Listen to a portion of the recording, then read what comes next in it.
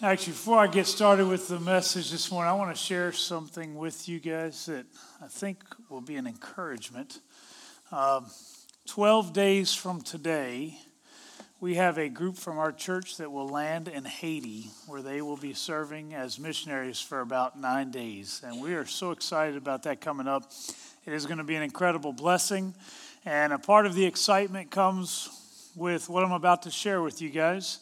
I received word that based on the money that has been promised and given already, our trip is paid for this trip. So thank you for your generosity to help make that possible. With that being said, they have sent me an email with a list of supplies that they would really love for us to bring. And you guys will get that in a midweek email that'll go out later this week. We're just trying to be as useful as possible to them while we're there. One request that came in, and this, I don't know if this actually made an official list, but the missionary that sent me that email, he actually said that his wife was requesting peppermint patties. I don't know that that's an official request, but I would love it if we could bring at least a box of peppermint patties for the missionary's wife. So it is a blessing to be able to worship with you guys, to be able to share God's goodness and grace, and to be able to specifically celebrate the resurrection of Jesus Christ, which is really what this whole season is about. Often when we think of Easter, we think of a time of crucifixion, a time of sacrifice, a time of death, when in reality, those were all things that simply led to the resurrection, which is what gives us our hope. Jesus Christ has been resurrected, and because of that, today we have the promise of eternal life. There is a song that has been on the radio for some time, and it's entitled, "If We Are the Body," and it's done by a group called Casting Crowns. I want you to listen to the chorus for a moment, remembering that we believe not only in the crucifixion, but also the resurrection, the power of Jesus Christ. This is what it says. "But if we are the body, why aren't his arms reaching? Why aren't his hands healing? Why aren't his words teaching? And if we are the body, why aren't his feet going? Why is his love not showing them there is a way?" At times, I legitimately wonder where the power of Christ has gone in our society. This seems like an odd statement, especially as I've just talked about the resurrection and the power that is in the resurrection over the past couple weeks. I have been very intentional to share that the same power that rose Jesus Christ from the dead is available to the church today. I've posed the question repeatedly regarding whether God still has the ability to change lives, to redeem the lost, to heal the sick, and to even transform our world. So what do I mean when I ask, where has the power of Christ gone? To answer that question, let me first confirm what I've been saying over these past few weeks. That same power that raised Jesus from the dead, it is still available to the world around us. The same power that transformed a world 2,000 years ago is still available to transform this world today. It's the same power that Peter and Paul were able to share in. But then I wonder, since we know this to be true, that the power and the authority of Christ has already been established, why is it that we don't see more things happening in the body of Christ today? Why don't we see more physical miracles? Why don't we see more people being freed from addiction? Why don't we see more marriages restored? Why don't we see people lined up outside the church building on Sunday mornings waiting for the doors to open so they could make sure they got a good seat? I'm not a big Black Friday shopper. However, there have been occasions that I have been to Best Buy on Black Friday. And when you go to Best Buy on Black Friday, you better get there early. Typically, they open up around midnight. But it doesn't mean that people show up at midnight. In fact, I was reading an article this week talking about an individual who each year he goes to Black Friday with the hope of saving $100, maybe at the most $200. And what he'll do is he'll camp out in front of the Best Buy about a week before Black Friday. That is dedication. That's somebody who wants to save that $100. Forget the fact that he gave up work for a week, which saved actually his employer, several $100s. But the point is that this man is so excited about the potential of getting maybe $100 worth of savings that he would be so excited he would go out there and camp to make sure he could be in line. Can you imagine if people were that excited about being in church? Well, the good news is that Jesus Christ is still uniquely able to call people unto him. But it may require something from each of us. I want to start by considering what Jesus brings to the table. Think of the best communicator that you've ever heard in your life. That person who wows you with their words. They speak and you think, oh man, that was wonderful. I remember we had a guy in our master's program. There was a guy in our group who had this really deep voice, and it was just so smooth sounding. You just wanted to give him a phone book so he could read it to you, because it was that amazing to be able to hear this guy speak. It might be a politician, might be a preacher, maybe a professor or some type of teacher. Now I want you to think of the most loving person that you've ever met in your life. Someone who makes everyone feel encouraged. Like even if they come in and they're broken, by the time they're done, you feel like, man, this is home. I feel good. Someone who knows how to show love to all kinds of people and who naturally reaches out to those who are in need. Might be a grandparent or maybe a Sunday school teacher. Maybe it's some other family member, but probably not a politician. That's typically not what we think of. Now think of the most powerful person that you know. A person with unbelievable strength who could put everyone else to shame. Maybe in a position of authority. Maybe even just someone who likes to go to the gym and they are just monsters. And I say monsters as in really strong and big. It may be an athlete or a bodybuilder. Maybe you would look at maybe even a family member. It's likely that as you consider those three people, the one who speaks so clearly, the one who loves so passionately, the one that is so strong, it is unlikely that as you thought of those people, that you thought of one individual who could fill all three of those roles. You know, Jesus is the only person who has embodied all three of those characteristics perfectly and fully. Jesus lived with a phenomenal ability to speak, an incredible compassion for others, and a powerful authority about him which no one else had. Jesus' three characteristics are his offices of prophet, priest, and king. And when we read about Jesus performing miracles in the gospel, we encounter awesome displays of all three of these offices. And I want to look at just three particular examples of that this morning. The first one is found in Mark chapter 4, verses 35 through 41. And it's a somewhat familiar passage to us. Now I'm going to read just this one section for you today from the Contemporary English Version. And I want you to know why.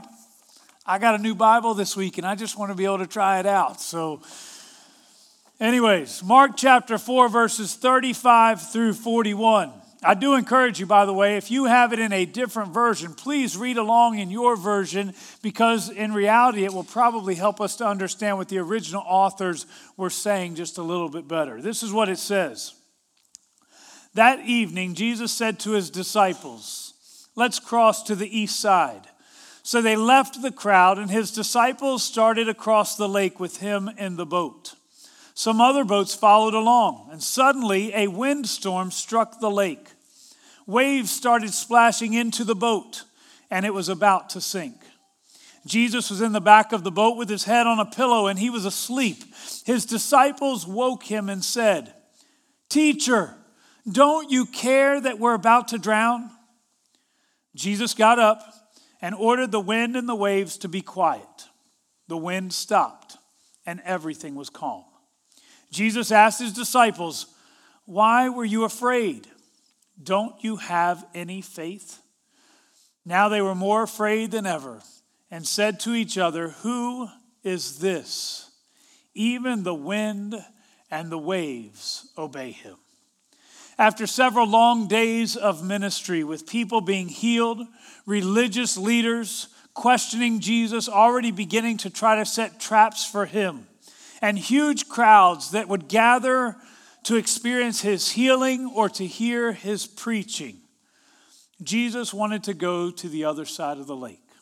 I don't know that it was really to get away from everyone else, but rather when he gets to the other side, there will be ministry that needs to be done there. But Jesus wants to get to the other side of the lake. While the disciples were taking him across on a boat, a huge storm arises. It sneaks up on these experienced fishermen who probably spent much of their lives in a boat, and it wasn't unusual to be in a storm, but this storm was apparently pretty significant. They felt like they were about to die. Jesus, though, is napping. And this version says in the back of the boat, if you go in the NIV or the King James, we're told that basically below, down in a lower level of the boat. Jesus is napping, so his disciples, and you can kind of picture it, in a panic, they frantically wake him up saying, "Teacher, don't you care that we're about to drown?" Can you hear the passion that they likely would have spoken with, the fear that would have consumed them? Well, he gets up and he basically simply speaks to the wind, commanding, "Peace, be still." Then he rebuked his disciples for their fear and their lack of faith. It is interesting the way he words this with his address to them. Do you have any faith at all? Consider what they had already seen. Now, I know that in the days that would follow, they would see incredible miracles. They would see Jesus feed thousands of people with just a little bit of bread and a little bit of fish. They would see people raised from the dead. They would see people with incredible illnesses that would be healed. They would see spirits that would be cast out. But you know what? Jesus had already started doing some of those things. So as he addresses them here, he doesn't necessarily just say, "Oh, you of little faith." But it's more of a question, do you even have faith at all? I wonder at times how I would answer that question, because I know that God has done great things in my life and even what I've seen in other people. But it seems so easy for me to forget how good and faithful he's been. So he asks them basically, do you really have any faith at all? Notice what Jesus has done. Jesus simply spoke and a miracle took place. Jesus performed this miracle specifically as a prophet of God. The role of a prophet was to speak the word of God to the people or to whomever. Many prophets had come before him and they spoke and things happened, but none came with the powerful words that could calm the storm. You see, Jesus fully embodied the role of a prophet as he proclaimed the word of God, and immediately change took place. You know, there's a part of me that is somewhat jealous of the wind in this story. Jesus spoke and the wind had no choice but to obey Jesus' command. Although I am grateful for the free will that God has given to each of us, it is also a very dangerous thing. The unfortunate reality is that many will choose disobedience when God speaks or commands us. And the foolishness of this is that God's way is always the best way. So we know we'd be better off with obedience. But there's a part of me that wishes God never even gave me the choice, because I know, unfortunately, there have been many times that I've chosen disobedience, only to be filled with regret. I wonder, how do you respond to Jesus' words to you? When you hear a sermon or you spend time personally in God's word, do you obey the message of God's word? As the Son of God, he spoke the word of God. Will you also be a prophet like Jesus, bringing God's word to the world around you? Understand that there are two roles that we play in this. Number one, we must respond to the prophetic word of God. But we also then are invited to prophetically bring the word of God to the world around us. There are people in your life that you experience every single day, and they need someone who will bring the word of God to them. Someone who will offer them hope and grace and peace. And to tell you the truth, although our world may offer a substitute for that, it is only a substitute. You see, the peace our world offers is a temporary peace, but Jesus Christ and Jesus Christ alone has offered us a peace that passes all understanding. He is the one who can make our lives complete. The world around us, they may offer us redemptive things, but only Jesus Christ can offer us redemption. You have the privilege of becoming the prophetic voice of God, bringing God's word to the world around you. How will you respond when that opportunity is placed in front of you? A second example of Jesus' miracle working power occurs in Mark chapter 2. And I'm not going to read this one because I actually referenced it last Sunday, but I do want to talk about it for a minute. Jesus was such an amazing prophet that people would crowd into a small house to hear him teach. Last week, I told you the story of 4 men who brought their paralytic friend to Jesus. But they couldn't get into the house. And as they approached, they thought to themselves, well, at least we tried. Actually, no, they didn't. Instead, they decided, we brought him this far, we're going to get him the rest of the way. So they go up on top of the roof and they begin to tear a hole in the roof. And then they lower their friend down on a mat. And as they lower their friend down on a mat, Jesus looks at their friend, he looks at their faith. And what Jesus basically does as he is going to heal him of paralysis, he also heals him of a greater problem, and that's his sin problem. What Jesus does is Jesus performs the role not just of a physician, but the role of a priest. You see, it was one thing for him to serve as a physician, and probably everyone would have loved that. In fact, many came just to see the miraculous works that Jesus was doing. Jesus would approach a town, and people would bring their crowds of sick. So when Jesus got there, it typically wasn't just 1 or 2 individuals that were there waiting for a healing, but there would be a mass of people that were there. And what would happen is Jesus often displayed his role as physician.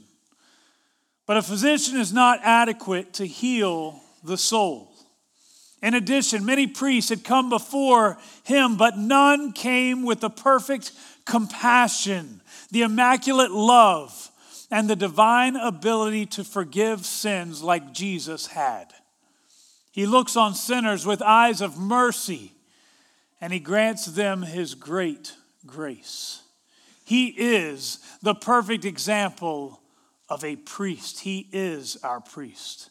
In fact, perhaps the greatest image of compassion with Jesus' healing miracles is seen when he would reach out and touch those who were sick, those who had various infirmities, those who were considered contagiously unclean. They stood before Jesus, and in most cases, he would reach out and lovingly, compassionately touch them. It may not seem like a big deal, but imagine for a moment that nobody else wants to touch you. Because of the filth and the sin that is present, can you imagine how different it felt when Jesus would reach out and lay his hand on those who were unclean? You know, at times, I wonder if maybe we can relate to the sick of Jesus' day more clearly than we like to admit. You know, the filth of sin can be so disgusting that we would try to hide it to keep everyone else from knowing that it was ever real. And part of the reason is because if people knew how filthy we were, there's almost this idea that they wouldn't want anything to do with us. But Jesus didn't simply tell them, go, you're clean. There were occasions he did that, by the way. But Jesus most often would reach out and touch them. He would take mud, spit in it, rub it together, and then he would rub it on their eyes. He touched the unclean. He would take the leper. He would allow his healing touch to bring healing to them. Took a woman who, I know she kind of snuck in and touched him instead, who had that continuous issue of blood. And Jesus provided healing through his touch. And I love the idea of Jesus bringing healing. But I love even more the image of compassion as he genuinely cared for the people who received his touch. By the way, it's an interesting aspect of his role as priest. The role of the priest was to declare an individual clean or unclean. That was one of the roles of the priest. So for Jesus to see an individual who is unclean, for him to reach out and touch them it should have been a natural thing. Because in doing so, what he did was he brought wholeness to that which was broken. That which was unclean suddenly became clean. And Jesus perfectly fulfills that role in his day. How do you respond to Jesus' love when it's extended to you? There have been times that each of us, assuming we have responded to God's grace, his salvation, the forgiveness of sins, there have been times when he has reached into our lives and we have experienced it firsthand. How do you respond when his grace is extended to you? When you experience his mercy and understand his forgiveness, does it then compel you to extend mercy and forgiveness to others?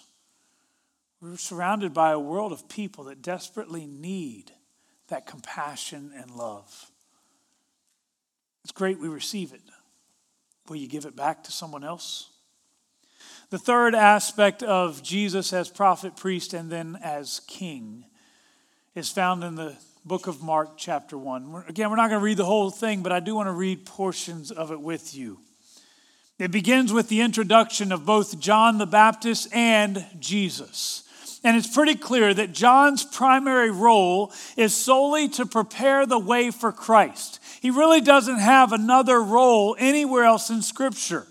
John the Baptist was called from the very moment of his conception. He had a purpose. He would prepare the way for the Christ.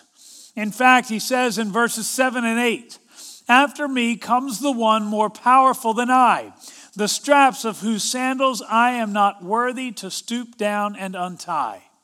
I baptize you with water, but he will baptize you with the Holy Spirit." John the Baptist had no other role except to prepare the way for one who would come after him, and that one is Jesus Christ. You know, for years, Billy Graham would operate in this way. Before coming to a city where he would host a great revival, he would send a team of people into the region to get things set up so that when he got there, the people would be ready. Likewise, if our president were coming to town, then he would no doubt send a delegation ahead of time to make sure that everything was ready for his arrival. Everything was secure. Well, that's basically what John the Baptist is doing. But then upon Jesus' arrival as our king, we see his miraculous work take place.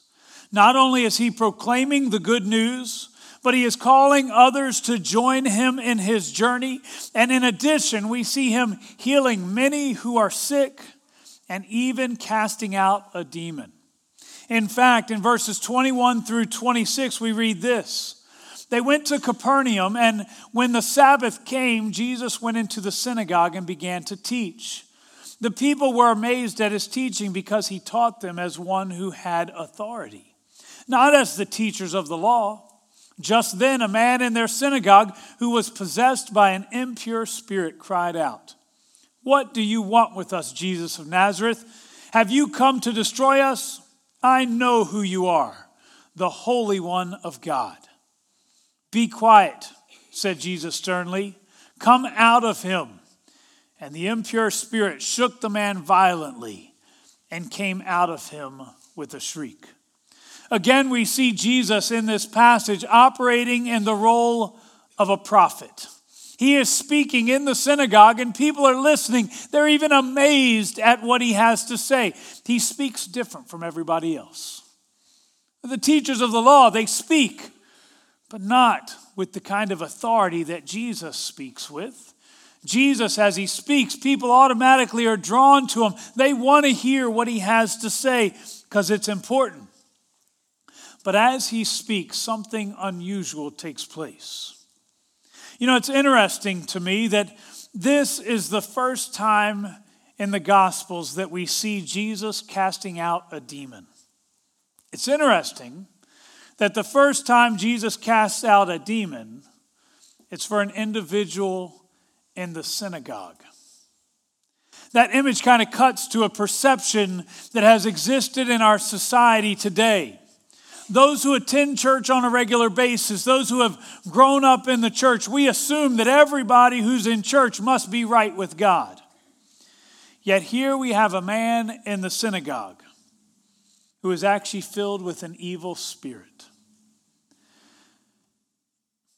Is it possible that many of the people who attend church every Sunday are broken and desperately in need of the intervention of Jesus Christ? This man, we don't know how often he came to the synagogue. It doesn't suggest that this was his first time there.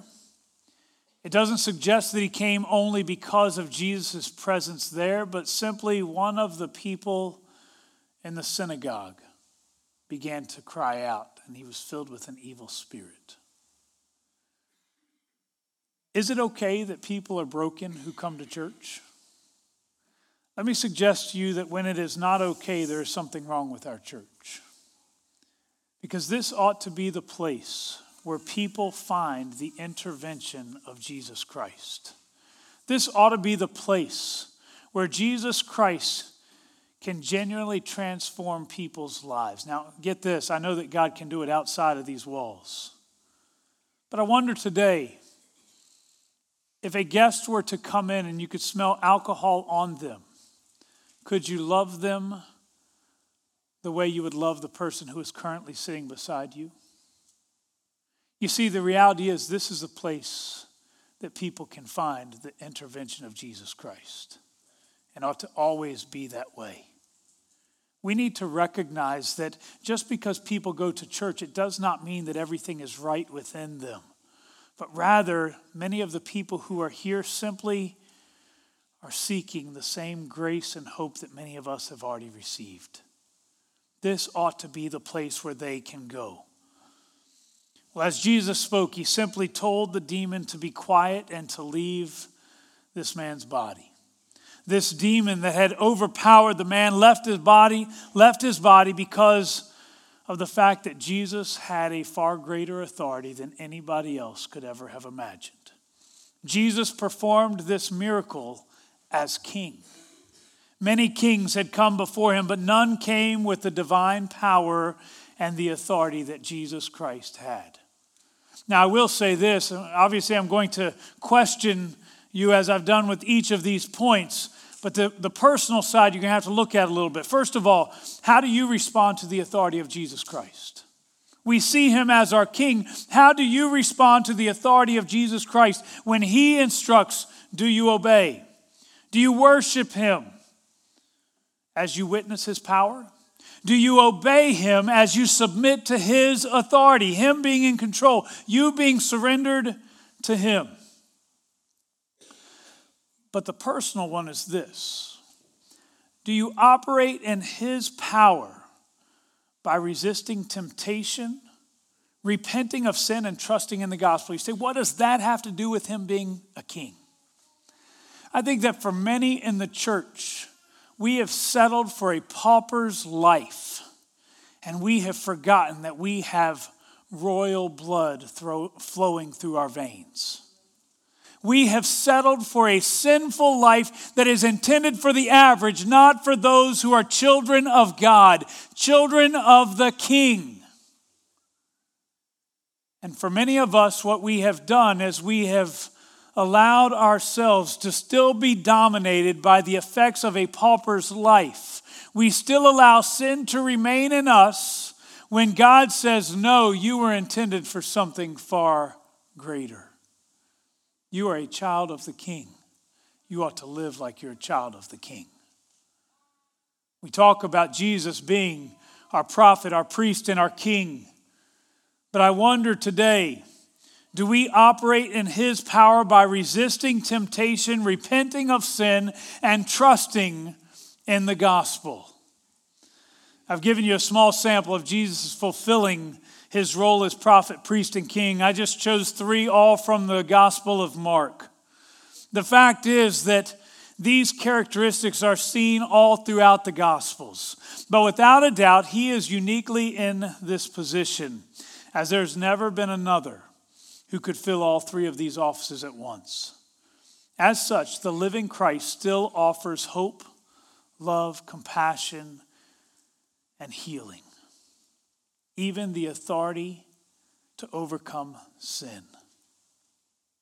Do you recognize today the role of Christ fulfilling all of those 3 characteristics? Do you recognize that in your own life? I wonder, I started this morning with a story about Black Friday. I wonder what would happen if the body of Christ genuinely saw Jesus as our prophet, priest, and king, empowering us to go out and to be the light and to bring the word of God to the people, bringing the compassion of God to the people, and yes, even walking as those who are children of the King, not just sinful individuals who are defeated by sin, but those who have been given the victory. How would our world be changed? I began with a question today. Why, if we truly believe that all these things are true, that God still has the power, the authority, why is it that more things aren't happening? I wonder what would happen if each of us genuinely brought the word to the people that we love. Our family members, our neighbors, our coworkers.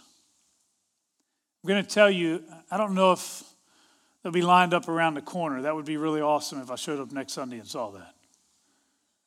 But I'm going to tell you that if we genuinely believe that, every pew will be filled.